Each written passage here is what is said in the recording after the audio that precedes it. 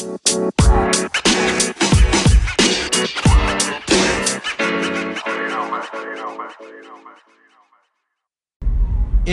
is day 81 out of 365. You're listening to the NM. Thank you very much for listening. Thank you for joining me on this journey. So I got my first guest on this week's topic. I got the homie Molefi. Molefi, how you, dog? Easy, daddy. I'm good, bro. You know, Molefi is actually like, I don't know, he's a brother, you know? Yeah, no, straight up family. Beyond that. So I think like it's really dope that you're on the podcast. Welcome. So yeah, like I told you, right? The topic for this week is give people flowers while they can still smell them. I don't know what does that resonate?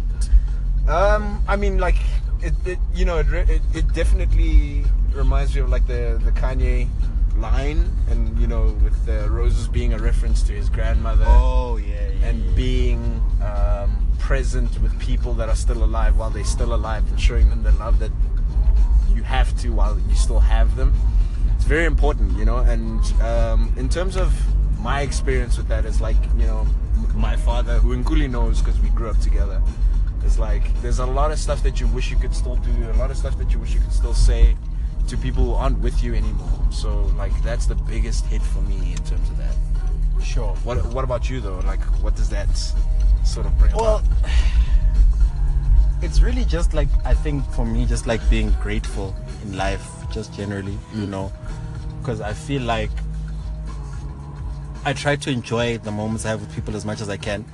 Because people always say, hey, Nkuli, what if you die? Actually, because we went to comedy night tonight, and my sister were joking about that thing. She's like, hey, dude, you might die. I'm like, hey, niggas die every day. So you could be one of those niggas. Yeah. So I feel like you need to like sort of like appreciate those sorts of moments that you have with people, and like try to make them as meaningful as you can. That's for sure. Like, it's very important that you recognize the moment that you have, the time that you have. There's a lot of people that pass away, like you said, niggas die every day, and there's people still thinking like forever is guaranteed. But Yeah, I mean, it's short-sighted. It's short-sighted to think that way. You should definitely try to like live right now, enjoy right now. Can I say from like a perverted kind of sense? I always feel like whenever I go do something, I'm like, this is the last time I leave the house. I don't know why. I can't shake it. It's just like really fucked up. You know, it's actually crazy. Like, I tell my mother I love her every time I leave the house, every time I'm about to go do some shit, every time I go on a trip somewhere. I stress how much I love my mother, because I remember it being the one thing that my late cousin's father remembers about his son. My cousin passed away on the night out with his friends, and it was nothing, you know, dramatic. It was just like a freak accident. But the one thing that sticks in everyone's mind is how he made it a point, and like, it was quite prominent and sketched in their brains. Yeah. That he made it a point to say I love you before he left. Yeah. To his dad, to his mother, to his sister. And that's a big thing for me. You know, I stress I love you to everyone before I leave them. And people think it's weird at first, but smelling the... I think they'll fucked up in a fucked up way. I mean, if you die, they'll appreciate it, you know. They'll be like... They'll remember that, exactly, but they'll know how you felt when you left, you know. There's no telling what's going to happen to someone after you leave them. So it's important that you make it clear to them that, you know, dude, I love you. My memory of that very same cousin, and it's still etched in my brain, is that he said, if you ever need me, give me a shout. Because he was dropping me off at a party that my dad didn't want to take me to.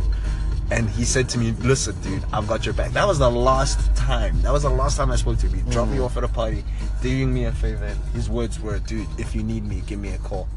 I've always got your back. And like, to this day, I hang out with the very friends that he had. Like, I never hung out with them really before. Yeah. But now they're like my closest friends. Everyone from Jared, Mudge is our other really? cousin. No, all of them. Oh, shit.